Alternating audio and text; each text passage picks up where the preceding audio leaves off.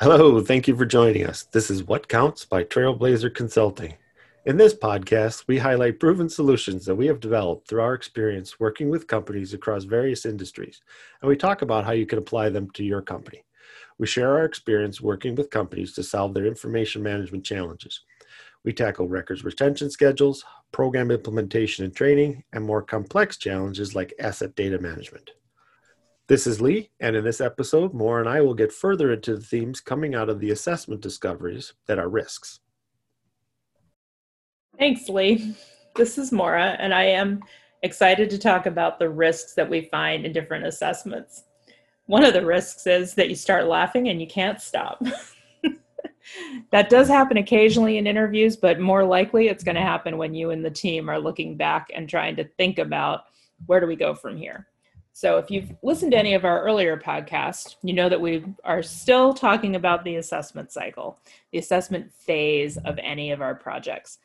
This is something that you can do if you're in the company or if you're coming in as an outside consultant. Either way, the first step has to be to understand where you are, because otherwise you don't know how to make it better. You don't even know what has to be made better. And that takes us right to this risk discussion. So last time we talked about, as you're starting to do interviews and you get to 2 or 3 or 5 or 10 interviews with different people in different parts of the company, themes start to emerge. Sometimes those themes are strengths and they lead us in a good direction of how can we capitalize on something that one part of the organization is doing really well and bring that to other parts of the organization. We're going to focus on that in a later podcast. But often what you find in those emerging themes are big risks. And I want to talk about 2 of our projects in particular where different risks have come out. In fact, different risks than we were expecting have come out.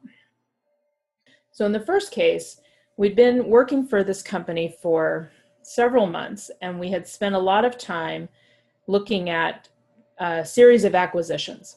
The parent company was bringing in a whole bunch of small companies all at one time.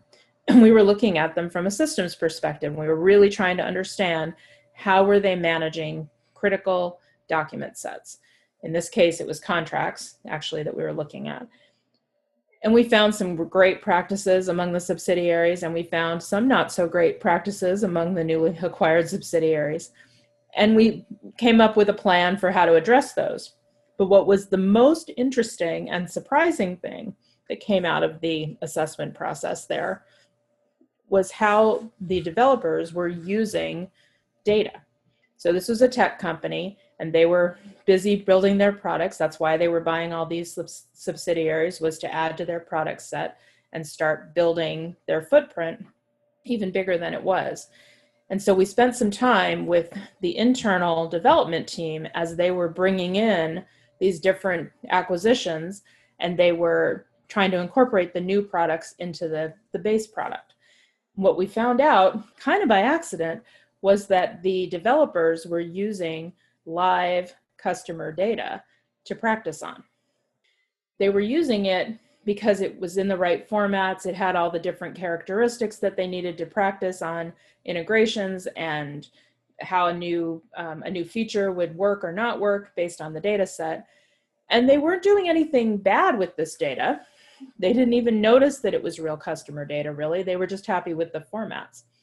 But once we talked to a few of these different developers, both in the subsidiary companies and in the central company, and we realized the amount, the volume of customer data that was in flux, we saw that there was a huge risk here. And this was actually almost 10 years ago when we discovered this problem. So it was kind of ahead of all the privacy data questions, all of the data breach questions that have been going on. So we went to our client and we said, hey, we think there's a problem here. I know you wanted us to look at how contract data was being incorporated, and we've done that, and here's the results of that. But by the way, your developers are using live data. Let's talk about that. So our client, not surprisingly, was a little alarmed, and she immediately contacted their privacy attorneys, the head of data privacy, the head of IT, and we came together and had a couple of small meetings to figure out what was going on and where was the risk. And this took us in a whole different direction coming out of the assessment than what we'd planned.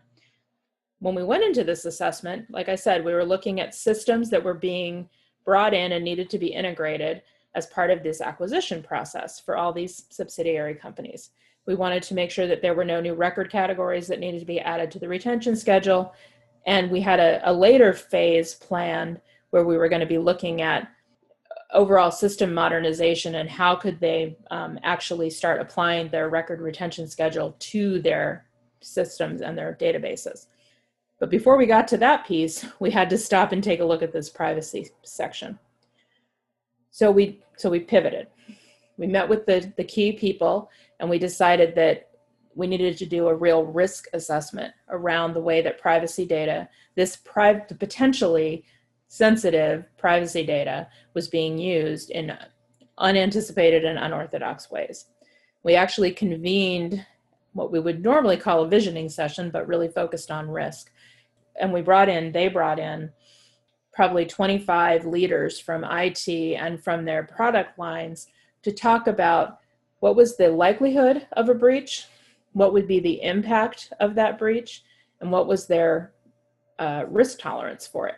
If it was a small breach, one or two people, the likelihood was pretty high that it was going to happen, and they had a pretty high tolerance for that because they really couldn't prevent it and they had to keep moving. If it was a big breach, a lot of data, a lot of customers, what was the likelihood and what was the tolerance? Well, they quickly concluded that the tolerance was very low for something like that. Remember, this is a tech company. They had a lot of customer-facing data that they were on the hook to protect.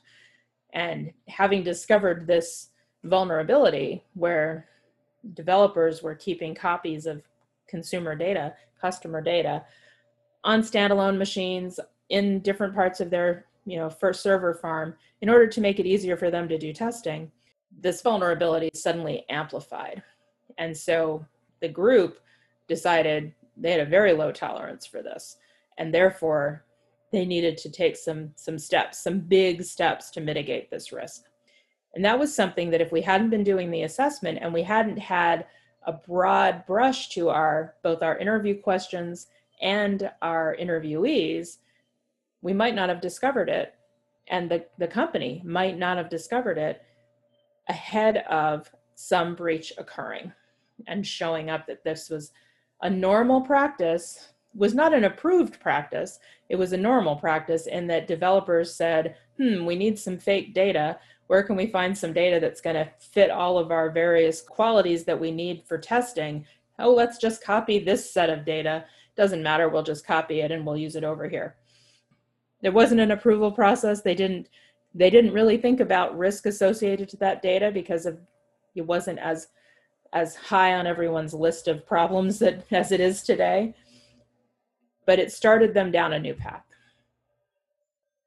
I wonder if that's a sort of a normal thing to do in the IT world when you're working in a test environment, is take this sample data because it's perfect for the situation you want to test for, not really considering all of the risks associated with it. Because I know you're talking about one particular company, and I can recall two other particular companies that we were doing assessments for that the same thing occurred.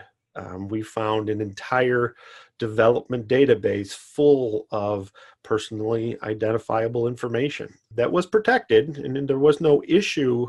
Breach didn't occur.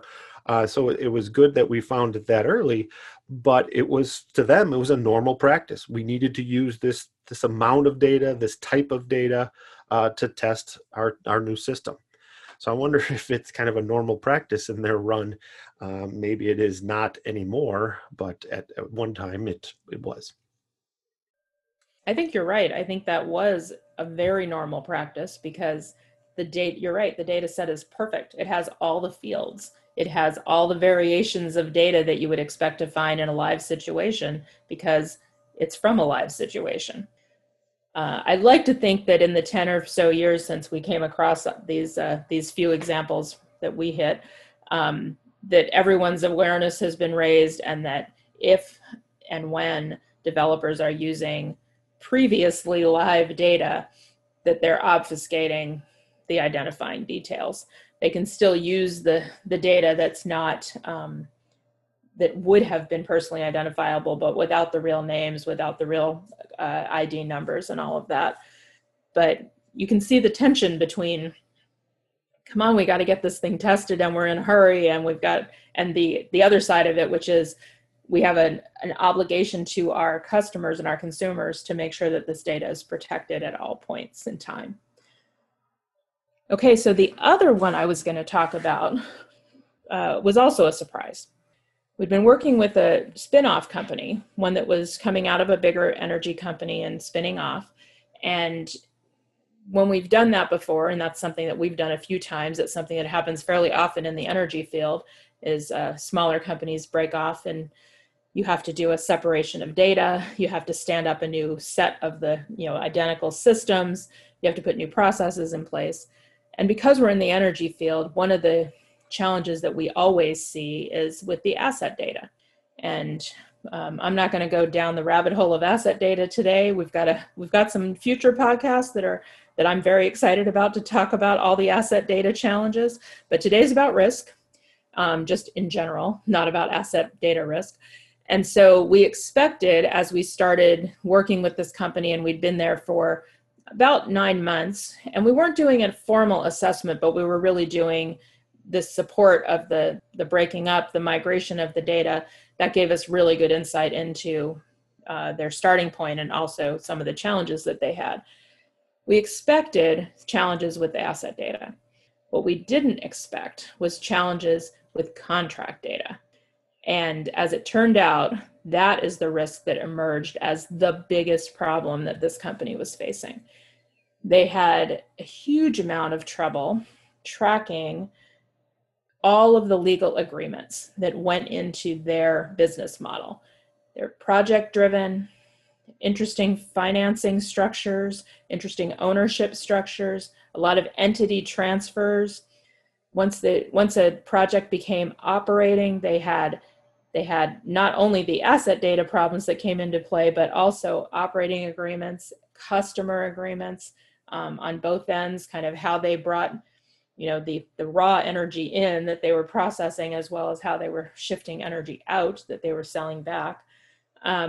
So managing that flow of obligations and ownership changes and all the data that went with them was almost entirely a manual process in this company.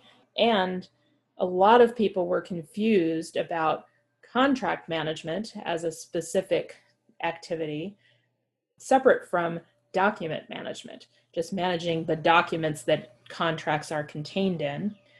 And in this case, they also had a third element of it, which was leases and land-based documents, and they were trying to equate these leases and land-based documents, contracts and obligations management, and just generic document management, trying to use a tool like SharePoint. All of it was manual. All of it was coming together in a confused way, and all of it was taking a huge amount of time. So as we continued to talk to people and identified the biggest things that they could be working on in the next year as they were coming out of their transition stage, contract management turned out to be the place where they had the biggest risk of missing obligations that to their customers or to their financiers or to their partners, as well as the biggest risk of losing money by not knowing that they had warranties that should have paid for something, or not realizing that they were owed money by a customer because of the way that the obligations were buried deep in a document. So that was a surprise, because we expected the asset data to be one of the biggest challenges. Now, I'm not saying it wasn't a challenge, it was, but the contract data turned out to be a much bigger issue for them. So the lesson of all this is, as you're going through the assessment process, you did your problem statement, you have an idea of where you're headed, but you have to be open to what comes out of the discussions, because other risks may be hiding behind what you thought the problem was. That was a lot of information. That was some quick details on some risks that you find, whether it's related to personally identifiable information or just the data elements within a contract itself. If you have any questions about this episode, please send us an email at info@trailblazer.us.com. That's info@trailblazer.us.com. Thank you for listening, and please tune in to our next episode. What counts?